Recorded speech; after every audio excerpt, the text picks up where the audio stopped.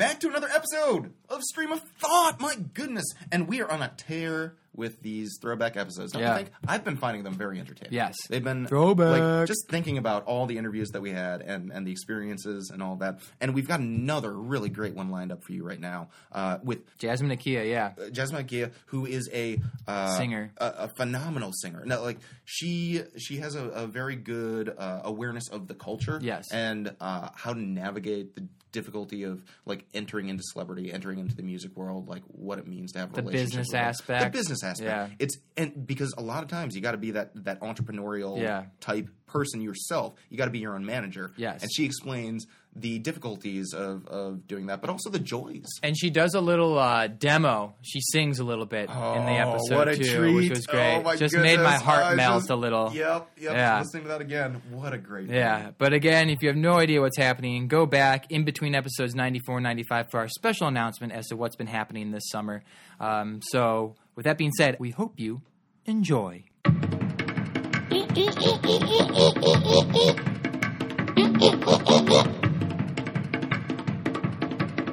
Alright, we're back. We're doing another episode of Straight Up, and today our guest is Jasmine Akia. Jasmine is a singer-songwriter from Chicago. Check out her current single, Like a Drum. You can find it on mymusicpage.com as well as SoundCloud. Mm-hmm. And Jasmine, you were telling me earlier that you have actually worked with some Grammy Award-winning producers, which is pretty exciting. Mm-hmm. So up and coming, be sure to check her out. Google her name. I'm sure you're going to find a plethora of information. Yes. Jasmine, what's going on? Hey. I'm excited to be here with some really great guys right now. Just kind of, creating a dialogue surrounding my music and the things that I'm interested in. I've been working on music for a long time. I won't say how many years it's been. But I'm a singer and a songwriter. I would call myself a producer, but I'm still working on that aspect of it. A musician. I've been training for quite a while. And I'm just excited to be here and speak about my upcoming projects and the things that I'm interested in. Nice. Well, we're very happy to have you. Thank you. Make it in. Thank you, Jasmine. So, to start off the conversation, tell us why you decided to pursue this career in singing. What made you want to become a singer? I have, ever since I was a child, like when I was like 2 years old, my mom told me stories. This might be a myth, I'm not sure. But she would tell me how when I was in the bathtub, I would sing like Diana Ross songs, and I would just kind of belt these tunes that she'd really never kind of exposed me to. So I was, always interested in music. I think it was an innate interest that I had. And I wrote my first song at the age of 11. It was like something about some clouds and some bubble gum or something like that. But it was just it was just me kind of, uninhibited, not really thinking too much about the process, but just being kind of in the zone of writing and creating. And from that point, it just started to evolve into something different. When I was 15, I became involved with a girl group called Flirt in Memphis, Tennessee. That was managed by a radio DJ at the time from 97.1. Named Kavanje. And I know that's a funny name, but he was the first person that kind of introduced me to the world of music and how the processes go and studio time and everything. So I was introduced at a level of, all right, you all need to, set aside time after school. We're going to meet with, 2 other girls, and we're going to start creating projects together. And you're going to be one of the writers on the project, which at 15, it was like a huge kind of step for me because I didn't actually expect to come in as a writer. But I did contribute some to our first projects as kids with this girl group that I was a part of. Called Flirt. Mm-hmm. So did you grow up in Tennessee then? Are you originally from? No. What was the story behind ending up in Tennessee? Right. So my mom was active duty military for 25 years, 26 years. Really? Wow. For a long time, yeah. And so I was born in D.C., and then we moved out to Italy, where we were stationed for 3 years. And then we moved to Cuba, where we were stationed for 1 year. And then Mississippi for 5 years, at Guam for, I think, 2 years, and then California for about a year and a half. And then I ended up being stationed in Memphis. So she had a choice between London and Memphis. And my brother and I have a twin brother. We were just like, what the heck is in Memphis? We don't know what's going on there. No. We don't want to move there. Besides really gangster rap. Yeah, we didn't really. The food. Yeah, the food is amazing. I mean, don't get me wrong. When I lived in Memphis, there was a lot I did appreciate and take from it. But having been all over the world and being exposed to all these different cultures, and then going to Memphis, the South, you know, where, I mean, I was in Mississippi, but then Memphis was when I was like an actual teenager and I was, you know, kind of evolving and maturing as a young woman. I didn't really know what to expect from Memphis, but it did play a large part in my developing as an artist because I met so many musicians and artists in Memphis. So I've lived all over the world, and Memphis I was brought there particularly because my mom was stationed there through the military. Yeah. Well, because I saw in your bio that you came from Tennessee, Memphis, and I'm like, you've got to be one of the few singers out there who actually leaves Tennessee to go somewhere else. No, I've been everywhere else. Music, so wow, that is quite. So I imagine that world perspective though has given you a whole different view on how what music is supposed to be for you. Oh, absolutely. And I was talking to Neil earlier about this, and I do feel like my ability to travel the world and see the world has definitely given me a more of a worldview in terms of who I relate to in terms of demographics. You know, he asked me questions about it, and I just wanted to kind of not say that I pigeonhole myself in terms of just saying, well, I'm only going to relate to this, you know, racial group or only going to relate to this, you know, type of ethnic background. Like I've been, you know, when I was in Italy, they have an entirely different appreciation for music and especially for American music.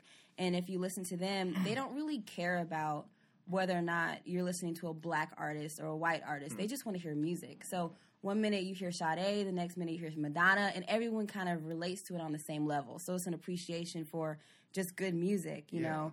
And even being a child at 5 years old in Italy, the main thing that we heard was Sade. So, of course, that helped shape me as an artist because Sade, you know, she has such a global presence, but she's someone who is, like, famously not famous. Like, you don't really hear much about Sade, but you know that when she's famous, but she's under the radar. Yeah, when she comes out, she sells. To be honest, I've never heard of her. I think. Oh my gosh, she's an amazing artist. Smooth operator is Sade, right? Sade, yeah. That's what I was gonna say. Smooth operator. Yeah. Oh, okay. Yeah. Thank you. You heard of her, but you may not know you. Coast to coast, L.A. to Chicago. I know that one. Dude. I love that one. Yeah, that's a good one. Awesome. And so that's what I was exposed to as a kid. Yeah. So, and, you know, and then not only that, but like a lot of Italian music, you know, and then my mom would kind of try to get us exposed to the Italian culture. And out there in Italy, you were family, and it's all about food and music and life and just loving everything that you do. So it definitely helped shape the way that I see music because I don't come at it from a perspective of having to target a certain audience. I think that music is universal.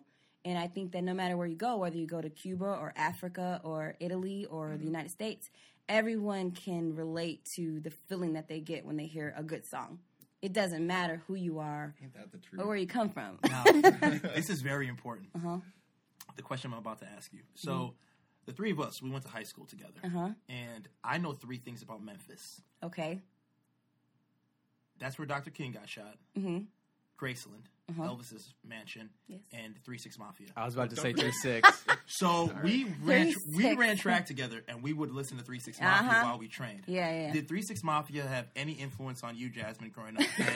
You're really stretching those connections. I know, right? But you know what? I will have to tell you that my brother and I, because when we lived in Memphis, we had never really heard of 3-6 Mafia at first when we first moved there. And then I remember we had $200 a piece.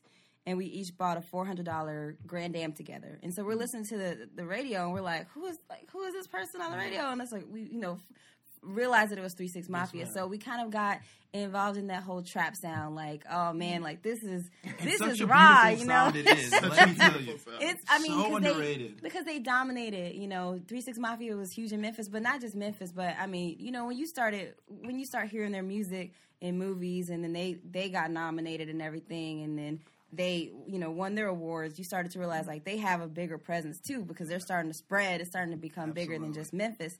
But, I mean, they did, because when I did a lot of studio recordings in Memphis, when I worked with my music group, Higher Level Music Group, there were a lot of rappers, and it was a lot of trap music out there. Yeah. So even for me, coming from all these different cultures where, you know, in Italy, we didn't listen to trap music. You know, in California, you're not typically going to listen to trap music. But in Memphis, you have to appreciate the culture because that's what dominates is that trap sound. And so you do get into that world of like, all right, like I need to be a little grittier. Like I need to be able to embrace that, but still kind of hold on to like this kind of worldly, wholesome image. Yeah. I mean, you still have to keep yourself intact, but you have to also appreciate like, all right, what goes over here doesn't necessarily go over here in Memphis. So you need to kind of embrace both sides. And that's what kind of got me introduced to the world of rap. You say that like it's a bad thing. No, it's not bad. I loved it. Like I really loved being able to work with all these different rappers and artists who, you know, they're gritty. Like they're coming from a really raw state, and they want someone that comes on with just a voice that balances out that grit, so that they can kind of have a little bit more crossover appeal.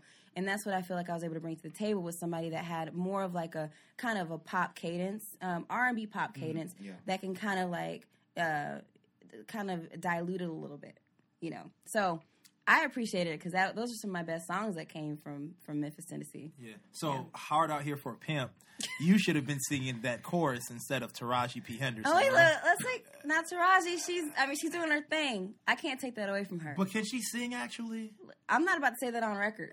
Because one day I might be on Empire, and I don't want her to come after me. Okay. I mean, you specialize in that though. So I'm just saying she did her thing, but Taraji, what she brings to the table is also that rawness, that realness. Like we need, like in that particular movie, they needed someone who could really be emotionally vulnerable, and I feel like Taraji, every single role that she takes on, she's like, I'm just going to be in it. I'm not even thinking about anybody else. I'm just going to do my thing. So whether you sing or you dance or you act, at the end of the day, it's all creative expression. So you have to be able to step outside of the box, which is what a lot of artists and creators are always seeking or striving to do.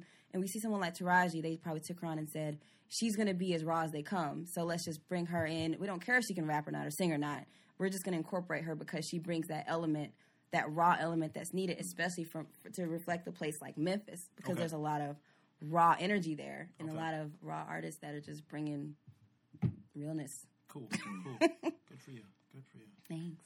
So fast forward, Jasmine, you known for more than half your life that you would like to be a singer, and then you decide to go to college to pursue a bachelor's degree to learn the business side of the music industry. So talk a little bit about your collegiate experience.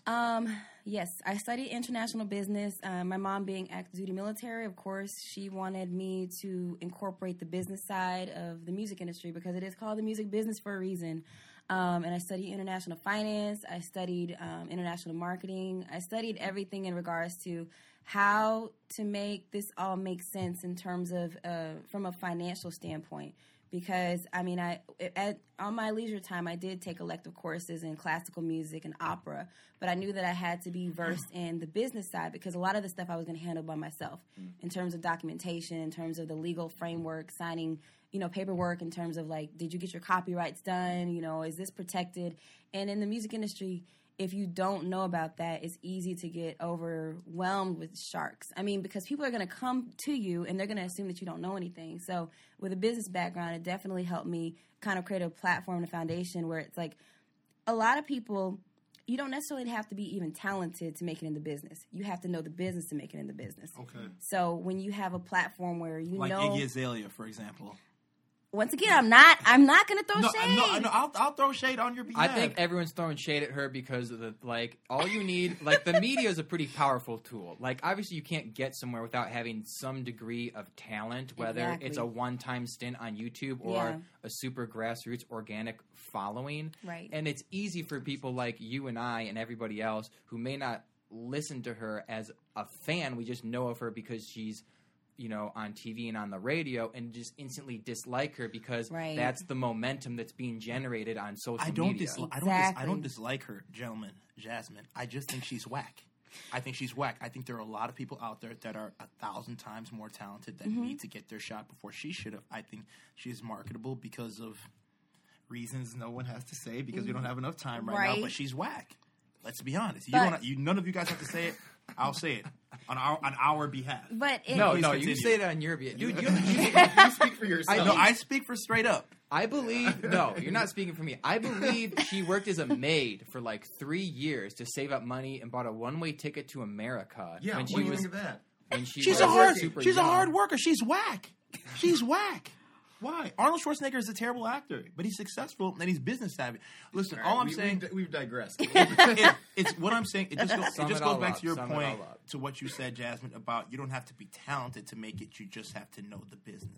And I'm not taking anything away from Iggy, but what I'm saying is that she does have a good marketing team. She does have great PR behind her. I mean, the thing is like you could be the most talented person in the world, but if you don't have the correct team, then it is very hard to get exposure. I mean, because you're not even talking about it from a financial perspective, but also, like you said, social media, like the whole framework has changed. Whereas before, when you were on the radio, you could get a couple of spins and that would kind of spread like wildfire, depending on where, you know, who was actually promoting you in terms of getting you radio play. Nowadays, it's like, how many social media followers do you have? Who's following you on Instagram? Who's following you on Twitter? It's an entirely different framework. And we've seen this over the course of just our lifetime, which, I mean, you listen to people that are, you know, wiser than us, and they'll say, oh, so much has changed. But even me, I'm sitting back and I'm thinking that the whole game has changed. So now you have to know how to market yourself. You know, you have to know. And that's the thing about the business background as we're going back to that. They taught us a lot about marketing and exposure, but the hard thing is getting people to do it and to back you for the right reasons.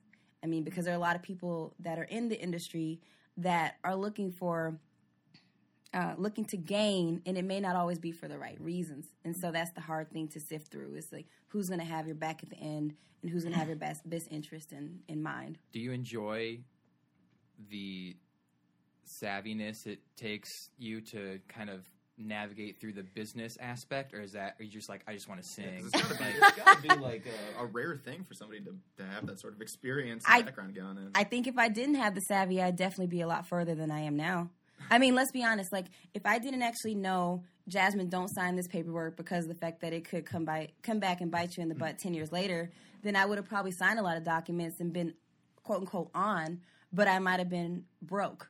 Right. And that's what happens to a lot of major artists is that they sign paperwork and they sign to a lot of labels and they don't know the ins and outs of the industry and they don't know how to really read the contracts or how to seek representation. So I think sometimes maybe being careful has hindered me because there are certain times when, looking back, I said, if I had signed that piece of paper, I mean, it was pretty much right there where I would have been good. I would have been set. But I know I could have seen down the line where that probably would have screwed me over in the long run.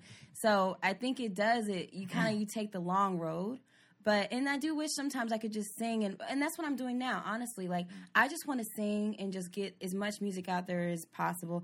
And I think, like I told Neil before, that's why I want to get my own equipment to produce all of my own material so that I can just crank out music as often as I want to, without dealing with all the paperwork and all the legality of it and who's going to get this percentage if we do. And I don't mind that. But I feel like if I could have ownership of that, then, you know, we do have platforms like social media. If I drop a song tomorrow, I can just drop it. And it's all, you know, produced and created and written by Jasmine. Not, okay, now I have to pull this person to the side and say, hey, remember we did this. How much do you want off this? Are you comfortable with me releasing this? Is this okay? It's a lot of, like, you have to consider everyone on the team. So that's my next step is to produce my own project, which would be pretty cool. Is that something that's going to happen in the, near future? Oh, yeah. Once I get the materials, once I get the actual equipment down, that's what I'm working on investing in now is just being able to kind of have my own studio and have all of that set in place so that I can crank out material as often as possible. Because I am, at the end of the day, I'm a creator. I don't feel like I am initially a businesswoman. I feel like I'm a creator, initially. And so the more that I can get my hands on this creative process without having to ask other people for permission, I feel like the easier it will be for me to just create at a continual rate where it's like, it's just infinite what I could create. Man, that just sounds like the dream right there. Seriously, just be really. Yeah. Do you know the name? Do you have a name for your up and coming project? And if so, will you tell us what it is, or is it secret? I actually don't have a name yet because of the fact that it's secret. It's secret. Top secret. Well, I guess it. Considering the fact that I am working on new material, I guess it is kind of secret because I'm always kind of bouncing different ideas like, I guess within myself, I'm thinking to myself, I can go this angle or I can go this direction, depending on what it is that I want to focus on. I do think that I'll come from a more conscious perspective in terms of what I want to create. I do feel like a lot of our music now is dumbed down. So I want to kind of bring forth a little bit more of a conscious perspective, you know, but also make it relatable. So that's something that I want to work on. But like I said, with my own creative control and being able to produce my own music from a musical standpoint, which is why I took up guitar lessons, because I don't want to just have the ability to create music vocally. I want to also be able to produce and co-produce my own materials, be able to create my own chords. You know, I want to be seen as a musician and an artist and a vocalist, not just someone who can sing. Yeah. So with that being said, I don't know, with my ability to play an instrument, I don't know how far that's going to take me. It's kind of one of those things where, like, you know where you could go, but you don't know how far you could go. Mm-hmm. So with that being said, I don't have the name that I could give you right now. It's a secret, because it could always evolve into something different. There you go. Cut that stuff off from before. Well done, well done, Jazz. It could always evolve, you know? Always evolve. Yeah. So... Well, I just want to say, because, I mean, when we did the Swank PR, it felt like we talked to a lot of artists who felt like they were creatively struggling, like in a box or whatever, especially those that had signed. I feel like, I mean, with you having the business experience, you're in the driver's seat now, as opposed to letting somebody else sort of do it for you and be like, I just want to be a creator. Like, I don't want to deal with that sort of stuff. But in having that mindset, you end up being subject to whoever you put in charge. Exactly. As opposed to you being. So I just think that's so interesting that, I mean, you know, looking at, because I was going to ask, like, what do you see as success in your line of field? But it sounds like you're on that direction already. Yeah. I think success for me is the ability to create. I mean, the thing is a lot of us, we're subjected, especially artists, we're subjected to all these ins and outs and the red tape, because that's just the way that the game has been played for so long. But I feel like most artists want to just come in, do their thing, and leave. I don't really know a lot of artists that enjoy the business aspect of it. But at the same time, we can't just act like it isn't there. You know, so I think success for me is, you know, in terms of like financial success, I mean, you can get that. You can get that in a lot of ways. You know, there's a lot of ways to become financially successful. But in terms of being a creator and being able to produce material at the rate that you would like to, you have to gain ownership of your project. That's the only way that I feel true success will come, because otherwise you'll always have someone, like you said, kind of interfering with your process. And it could be totally different than the producer that's over here. And don't get me wrong, I appreciate the producers I've worked with, but they also have their own projects. You know, so it's like they can't fully invest in what we have going on, because they're also trying to, you know, maintain their level of success. Yeah. So, ownership. There's an interview with Chance the Rapper. It's not necessarily an interview. I think he's just sitting there, and he's in front of an audience, like, taking questions. And he's sitting there, and he's trying to explain the rights, the music business with the labels and all. And he explains, you know, what the demo is, the master. And he explains all these things, and I could understand it. And he's like, yeah, that makes sense, right? And everyone's just like, what? And he's like, yeah, no, that shit doesn't make any sense. Right. He pretty much was explaining why he's not signing to a label, because he could make something, but at the end of the day, he doesn't have full ownership of it, and all the hard work he puts in, he won't reap the true finances that he deserves as an artist. Exactly. Is that what you're trying to do, Jasmine? Would you rather be independent for the longevity of your career, or if you get the right deal where someone says, sign here, but this is what we take, this is what you get?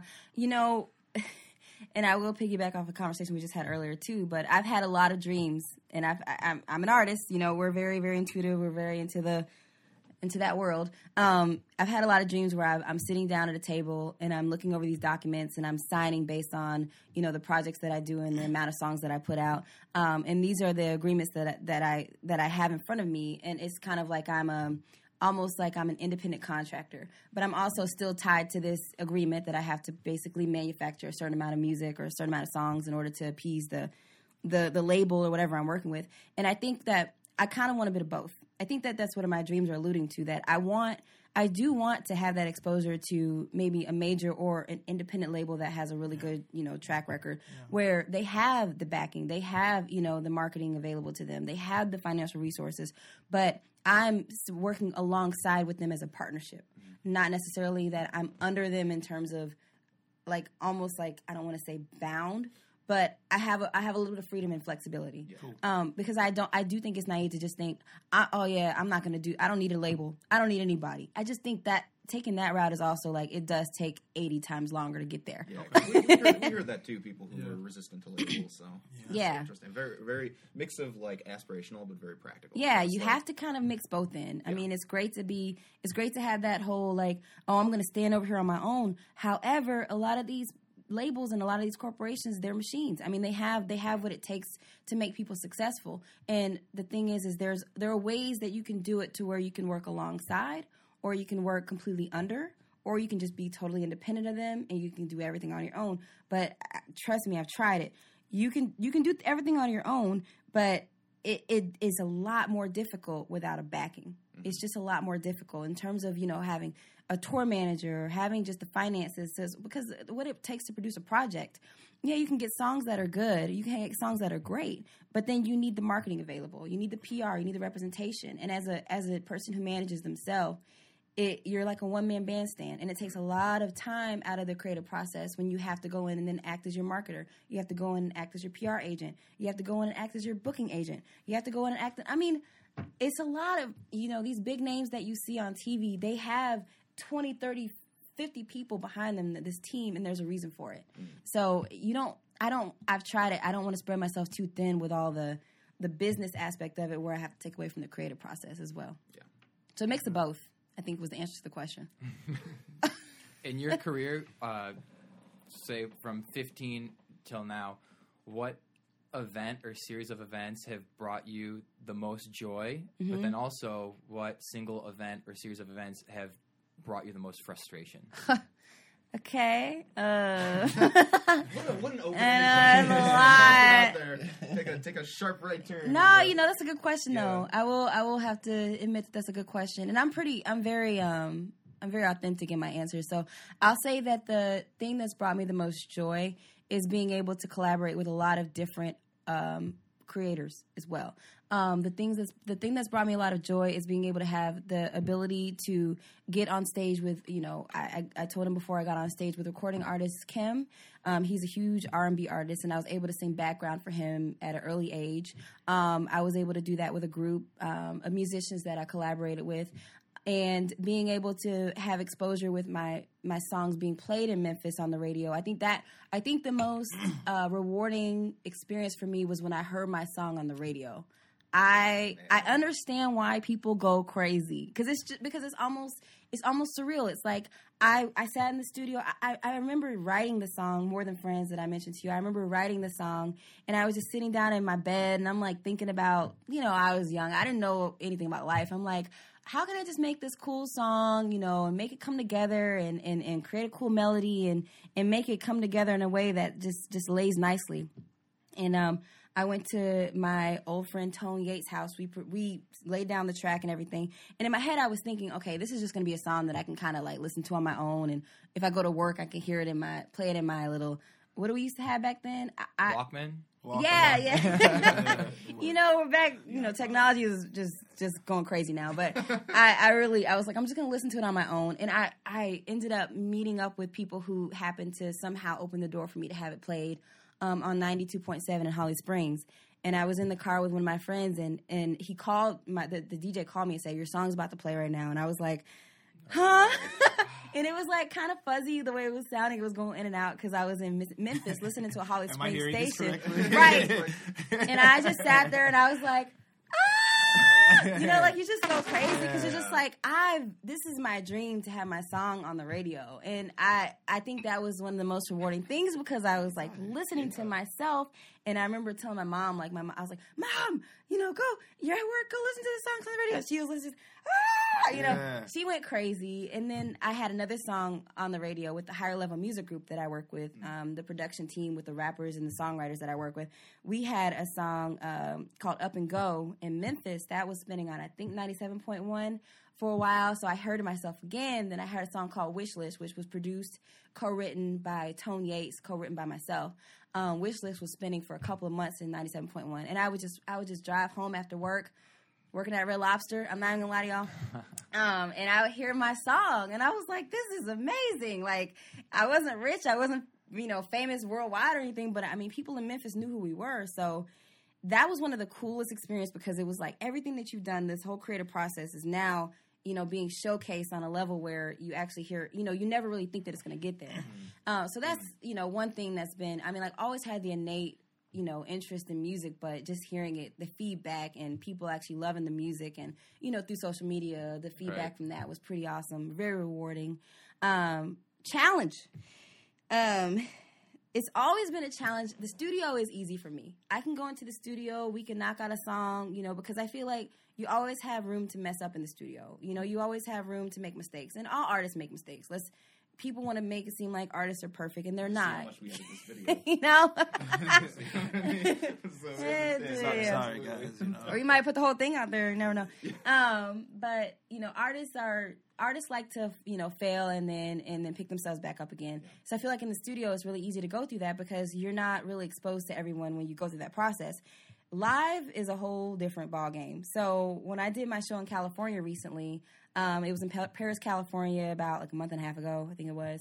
I was part of a music festival, and I'm performing outdoors, and this is the first time I did it outside, ever did a performance outside, and the dynamics of singing outside are totally different than indoors, and so it's frustrating because you think you know everything going in on a live set or in a live performance, and there's always something that comes through that's a curveball. First of all, you have nerves to deal with, because let's be honest, a lot of artists get nervous. I don't know why people assume that we don't, but being in front of people on stage is kind of nerve-wracking at times. So you try to already temper the nerves and say, okay, you're good, you got this, and then something happens with the sound, and you're just like, okay, God dang it, We've been there. Yeah, it's just... we just haven't had to go live. Yeah, and going live, you're pretty much vulnerable. So it's funny because it's always a learning process, but you can't beat yourself up too much. But it is you wish you had known that one thing before you went out on this next set, acoustic-wise, or what to ask for in terms of more reverb when you're out there and there's not a lot of acoustics to kind of hit, against the walls and so you can hear your vocals back. You don't hear that. So it's just one of those things where it's a learning curve. You learn it as you go, but you have to rough it. You can't, it's not a class you can take on performing live and then assume that you've got it all down. You just got to perform live and then just learn as you go and be willing to pick up the pieces as you go. So that's the most frustrating because you want to be perfect, but it just doesn't work that way. Was there ever a time on tour where you're just like, oh my God, everything is there can't be anything else that goes wrong in this? Oh yeah, absolutely. It wasn't even on tour. It was a talent show I did when I was in high school, and I remember I was rehearsing with the girl group that I was with, and I had at rehearsals I had it down. I was like, yeah, hitting all the high notes, and I was ready. I was so in the zone. I love it when she does that. Yeah, I bust out a song. Singing is like talking to me. I'm sorry. Oh my God. I was just like, I got this, and then I get on stage and the mic is off. And I'm just like, you've got to be kidding me. And it was 500 or 600 people in the crowd. Oh, wow. So the mic's off, and then the mic turns on. And, of course, it startles me. As a singer, you just want everything to go smoothly. But when the mic turns on, you're just like, I'm at the high note. So I'm like, instinctively, you just kind of curl back up. And that's the worst thing you can do as a singer. So then I had to follow that with a solo act. I at the end of the show, and I could not hit my high notes. It was just that terror, I think I was pretty much traumatized, and that was probably the most that was probably the moment where I said, I'm not doing this anymore. Did you cry afterwards? I don't think I cried. I think I was just in shock. I think I was just I was just like, we're going into full-blown. Yeah. But now it makes for a great story. Yeah, it does, So you got to just embrace those. Yeah, and moments. The thing that's cool, in the moment it sucks. Well, in the moment it's pretty traumatizing. But the thing that's cool is when you actually go on YouTube, you can actually see major artists who just completely flop on stage, who you would think in your mind their vocals are perfect, they dance perfectly, but you can see them flop, and you're like, everyone does it. It's okay, even though they're falling on their butts or, they can't hit the high notes but it's a normal thing. And once you do that, you can have a lot more patience with yourself. So it's just been a learning curve. That's what's up. So tell us, Jasmine, I know you talked a little bit about Sade earlier, but Who were some of your musical influences growing up? Who are your musical influences now? Yeah. So there are a lot of people that have contributed to my love for music. It spans across the board. Erykah Badu is an absolute just genius to me, musically and the way that she thinks. I think in terms of neo soul and her being like, I consider her the queen of neo soul at this point, just because of the fact that she's produced so much material and she's on such a different level of thinking. So she's definitely attributed to like my more neo soul sound whenever I do produce material. Coldplay, my twin brother introduced me to. I know I can go out, bounce back and forth. You know, Coldplay. I feel like they're very musically inclined. I feel like they're very experimental in their sound. They like to incorporate different people. They're not scared to, kind of bring in a new sound to appease the masses. But then they're also cool in terms of, this was our old stuff and we kind of stick to that sound. And I like the fact that they're from overseas because it does bring in that element they're English? Of like, yeah. I didn't know that. Exactly. And they bring in that element of just something different. But they still have that mass appeal, which is really, really cool. And then we go back to Lauryn Hill. Okay, Lauryn Hill, yes. It's just like bouncing back and forth. The Miseducation. Making girls cry. Oh, my gosh. The Miseducation was like such an epic album. And it was one of those things she just dropped on you, just left. You're like, who are you? Why did you do this? Where'd you go? But, she has such a, when you talk about that rawness and that, like, tapped into that element, that musical element, I feel like she embodies that, which is just something that I admire about her. And then, you can't take away from the greats like Aretha Franklin, obviously who wasn't listening to Michael Jackson. Thank you. We definitely were Saturday night at the Christmas party. Yeah, I mean, we had to get it in. Yeah, Michael Jackson is a huge deal. And no doubt, Gwen Stefani, like their earlier stuff was awesome. I feel like they did come with like that ska, that reggae, like that Rasta kind of pop rock sound, which was very, very different. And I feel like like I said, they were able to break outside of this mold, but then Gwen Stefani can go in and do a hip hop, rap, kind of R&B record with another group of artists because she has that crossover appeal. Gotcha. And then you have like SWV, TLC, the girl groups, the great girl groups that everyone used to rock out to. So it's just, I kind of go all over the place in terms of my influences and the way I see music. You forgot Dominic Gantu, especially. Shout out to Dom. Shout out to Dom. I hope you're watching this from overseas. Dom is an awesome. Yeah, I'm working with Dom right now. That's right. You'd be like, Jasmine didn't say me? I'm working with Dom. Dom is he's a great producer. He's a great lyricist. He's great at arranging music. So I love working with him, and I wanted to definitely make a mention to him that we're in a continual process of working together, regardless of my own ventures, on my own with my laptop. Yeah. I have to say, Like a Drum, awesome song. Thank you. I feel like that is going to be one of my new favorite running songs. Awesome. Definitely getting that. Awesome. And the funny thing about Like a Drum is we recorded that. So Primo, we were in the studio in Memphis, Tennessee. Primo now lives in Las Vegas. Like I said, he signed to 10 Man Productions, and he has, like I said, that top 40 kind of, he just wants everything to be a hit type of sound. And we were in the studio, his personal studio, and he played the track for me, and in my head I'm just like, I got, like 30 minutes later, I'm like, I got this song. Like I wrote it out. I was like, this, I see the whole framework. Just like inspiration. Yeah. Just hit you like, oh yeah, hit me. It hit me. I loved the lyrics. Yeah. It was very poetic. Yeah, I just wanted it to be, honestly, I don't know where it came from. I mean, it came from somewhere, but it was just like so easy to lay it down and to, we basically recorded the song that night. We did the session. He contributed to the lyrics as well. Like if there's a producer that co-wrote, I also want everyone to know that the person co-wrote because I don't want to just take all the credit. But we definitely was a collaborative effort, and he's also good at vocal arranging and helping kind of bring out the sound. So yeah, I wrote it in like 30 minutes with him, and then we laid down the vocals in like an hour. And then that was it. And that was probably one of the easiest songs, but one of the most kind of, I feel like one of the most successful projects I've done, just because it didn't take a lot of thought process to get it down. It was just like, it came from somewhere bigger than that. And you just, create from there. So that's one of my favorite songs too. Like I love Like a Drum. And Neil, he has a different favorite, but that's okay. More Than Friends is your best friend. And that was the song that got on the radio, right? It was, yeah. See? I mean, no, I'm not. No, seriously. I was telling you that it was my favorite when I met you downtown before I even knew that it was on the radio. Yeah. Seriously, I just have an ear for talent. Yeah.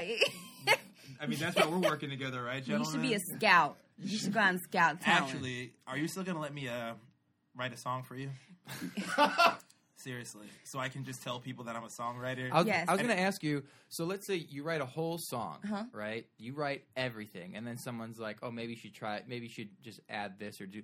And they have like a quarter of a chorus, or like just like one line. You give them writing credits? Absolutely. Okay. Absolutely, because I feel like that one line could change the entire dynamic of the song. The After Party, and all these songs are on SoundCloud as he discussed, but the After Party was one song where I had everything written out, but I feel like there was an element that was missing. And then we had someone that came in and helped with the vocal arrangement, and he added like one little extra line to it, and I was like, that's it. That's exactly what I need. So, of course, I would always attribute credit, because it's like, that one line can literally change your entire song. And then you can actually reproduce an entire track around that one line, which could change the entire dynamic of that song. So, yes. What are some unspoken rules, like, in your industry? Like, when people are, like, say, collaborating, like you say that you always will give them credit. Obviously, probably some people aren't going to be like that. Right. But even if someone...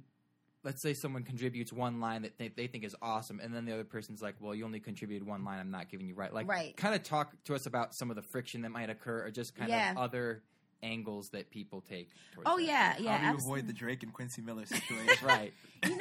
That's a great question, and I always think that it depends on who you are as an artist and who you are going into the actual creative process.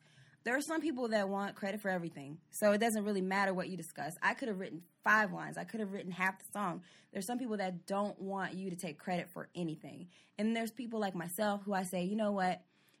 I don't want to have any bad karma on myself. I don't want any, I'm always going to be creating. What's the point of me hogging this shine for just this one song when I could create 1,000 more songs, So I think it's more of if someone's contributing to your success, it's always important to always put that energy out, because it's going to come full circle.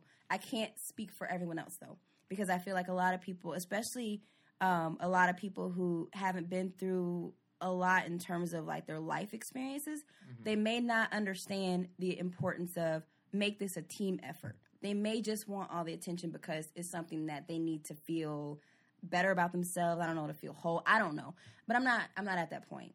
So, and I noticed that I attract a lot of people who are like that the way I am. Like, they want to, you wrote that one line, shout out to Jasmine. Like, she did an awesome job. And I'm actually attracting people on that same level. And if you decide to be the hog or the person that can't give out the kudos, and you're going to attract a lot of people that are also on that same vibration. So. Yeah. It's that global conscious mindset. Yeah. I feel like more people should just live overseas. Yeah, exactly. When you record overseas, it's like, he was in there. He only said one word, and he's a part of the song. Like, it's a group effort, So I do think that in America we have a lot to learn about that, because I think sometimes we're a little egocentric, but we're very selfish. Selfish. I think that's what she's trying to say.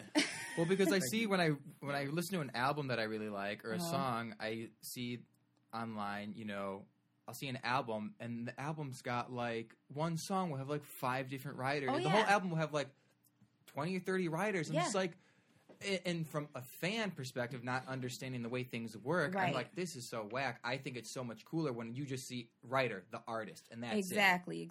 But obviously, You gotta hit with some knowledge. I got hit with some knowledge right now. But there's so many parts of the creative process. From the outside looking in than the inside looking out. That's cool. And it's, you could have one version of the song that's rewritten 6 times. So the creative process can become so convoluted because you have all of these people coming from different angles and different perspectives. And you might have a song where you were a woman writing in the perspective of a woman, and then a guy comes in and writes from the perspective of a man. So, the thing is that.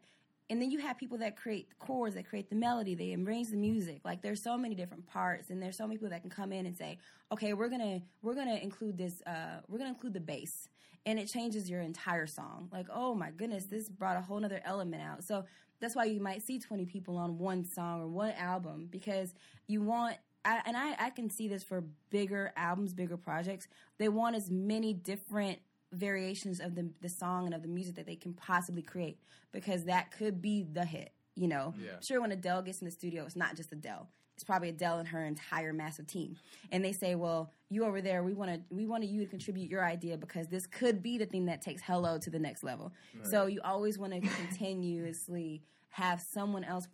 And the thing about being an artist is, and a lot of people want to go Hollywood and think that they don't need a second opinion, which I think is always a mistake, because you may have someone that is just more versed in this particular area and can say, okay, Jasmine, yeah, your vocals were on point. However, I think that if you incorporate this would, and you know, that constructive criticism could be the one thing that puts you on the next level, and then it makes you grow as an artist. But some people don't want to go there because they think they've got all the answers, and I don't think that music is designed that way. Right. I think it's a continuous process of, like I said, an evolutionary thing. So I've learned a lot over the span of years, so I know that I have tons more to learn. I'm not saying that because I've written all these songs and I've been in the studio all this time and I've done live shows that I have it all down. I feel like I'm going to learn tons more in the next 10 or 20 years. And I want to be able to always have the student mindset versus the, I got this, I'm Hollywood, don't talk to me. Yeah. You know, because You'll that always won't go I won't, farther. Exactly. With that mindset. Yeah, exactly. Yeah. Well, so before we close out, Jasmine, would you like to give us a snippet of your vocal ability? Give us some vocals, Jasmine. Sure. Way to just put her on the spot. I know. It's okay. This is great. Side note, you can hear her vocals on SoundCloud and my music. No, she knew. By the way, yeah, you can check out my SoundCloud. SoundCloud, I think it's / Jasmine Akia. I'll send all the links. You know, you'll have access to all that good stuff. Because I'm probably you can just check out this link right here. Yeah, right. We'll have my it in there. My vocals are right here, Neil. Come on, give them what they want, Jasmine. Come on. All right, so I'm gonna sing a song that's like one of my favorites by En Vogue. Okay, they're a legit girl group. So now I've been talking to you now. Clear my vocals. Look what you did, Neil. You make her all nervous and all. You got it. I always told myself that we should be more than just friends. I often think that if we move too soon, it will all end. I live in misery when you're not around, and I won't be satisfied till we're taking our vow. There'll be some love-making, heartbreaking, soul-shaking love-making, heartbreaking, soul-shaking. What's it gonna be? 'Cause I can't pretend, no. Don't you wanna be more than friends? Hold me tight and don't let go. Don't let go. You have the right to lose control. Don't let go. Woo! What'd I tell you? Thank you. Well done, Jasmine. Beautiful voice. Impressive. Well done. Sitting down is kind of so hard. Smooth. That was good. Good. Keep it up, man. Keep working. I felt so warm. Yeah, that's right. That's probably the happiest audio recording I think that we've ever had in the past 2 years of doing this. Yeah. That was great. Sitting down creates a little bit of a challenge, but that's fine. Oh. Yeah. It's easier to stand up. Oh, yeah. It's always easier to, like, stand up, but not true. It is what it is. You guys, let me tell you something. One time, she threw a party, right? And we went out afterward to sing karaoke. And she sang Lauryn Hill, Killing Me Softly. And this girl in the crowd started crying. This girl, and I tell this story all the time. This girl she was like wiping her eyes. Like, oh my God, like you made that girl reevaluate her life. You make me want to sing some Killing Me Softly right now. Jasmine, if you would like to, Jasmine, we've got more than enough. I mean, we can always edit stuff, right? Why not? All right. It's your floor right now. All right, we'll sing some Killing Me Softly. And, we'll just do snippets. Is that cool? That's more than okay, Jasmine. Go for it. Strumming my pain with his fingers, singing my life with his words, killing me softly with his song, killing me softly with his song, telling my whole life with his words, killing me softly.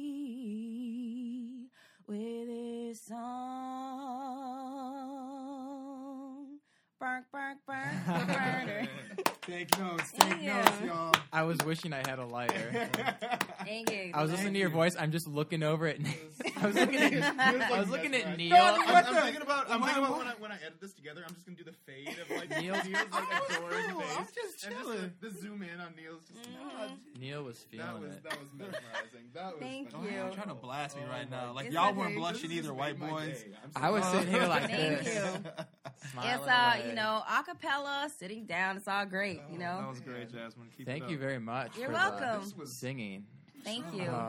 It's what we're all I gonna love sleep a little better tonight. It's like a vocal massage, right? So as we wrap things up, is there anything that you want to add that we didn't discuss, or do you have any shout outs or just anything on your mind that you want to mention before we come to a close?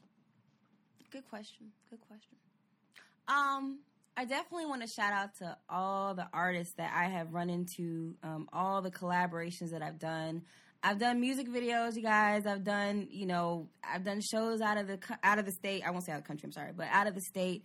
I've been writing and doing this thing for a long time. I think what I would say for anybody who, as a word of advice, for anybody who's interested in pursuing music or acting or, creating their own channel, is that if you're doing it for the money, just get out. Like, if you're doing it just to gain a profit, just get out. But if you're doing it for the love and because it's something that you really love to do, and it's something that, like, when you were a kid, you just saw yourself, like, on the stage, you saw yourself, just pursuing this thing that you felt like it was beyond you, just keep going for it and don't listen to the haters. Haters are going to come. Haters are going to hate on this video. Haters are going to hate on the next song that I do. Haters are going to hate on the fact that you didn't do perfectly in a performance. They're going to come, but you're going to always find yourself with that innate drive, as long as it's authentic and as long as it comes from you, to continue to pursue your passion. And me and Neil have talked about this a lot, is that your passion, there are a lot of people that sit at the office and they're clicking away, but they're like sitting there and they feel dead. And it's because of the fact that they're not pursuing what was given to them by a higher force to pursue in this lifetime. And I would say music for me has always been like an expression that I've never really been able to put into words. I can't really define it. I can't say that it comes from just me. I think it comes from something bigger. And if you can listen to that voice or just follow that passion and that kind of create a roadmap for yourself, eventually you will become successful. And that success does not have to be defined by, I'm signed to a major label, or, I'm making this many $1 million a year. Success is defined by you pursuing your passions without fail. Just keep going, and you're going to have times where you mess up. Just get back up. You're going to have times where you feel like this is some crap and you need to stop, and you're embarrassing yourself. Just get back up and get better and better and better.